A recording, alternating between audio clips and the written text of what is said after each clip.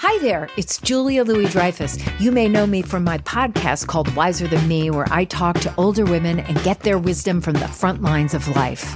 I was amazed by how many people told me our show made them look forward to getting older, which is why I'm here to talk about Season 2 of the show. Sally Field, Billie Jean King, Beverly Johnson, Ina Garten, Bonnie Raitt, just to name a few. All hail old women. Wiser Than Me Season 2 is out now from Lemonada Media. This is Merriam-Webster's Word of the Day podcast for Monday, November 9th. Brought to you by the new Merriam-Webster's Advanced Learners English Dictionary, designed for students and teachers of English as a second language. Learn more at learnersdictionary.com. The word of the day for November 9th is docile, also sometimes pronounced docile, and spelled D-O-C-I-L-E.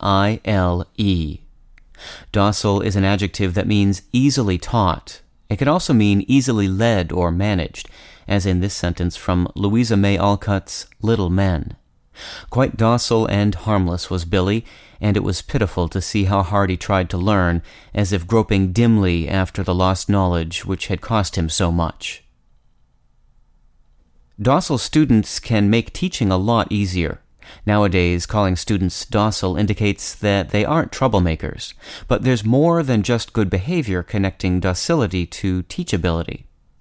The original meaning of docile is more to the point. It meant readily absorbing something taught. For example, Ben Jonson's 17th century translation of the Roman poet Horace included this phrase, "The docile mind may soon thy precepts know." Docile comes from the Latin verb docēre, which means to teach.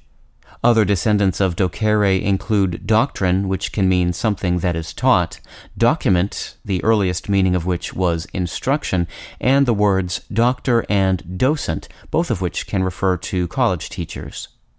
I'm Peter Sokolowski with your Word of the Day. Thanks for listening. Visit the all-new learnersdictionary.com, the ultimate online home for teachers and learners of English. A free online dictionary, audio pronunciations, custom study lists, and interactive exercises are available now at learnersdictionary.com.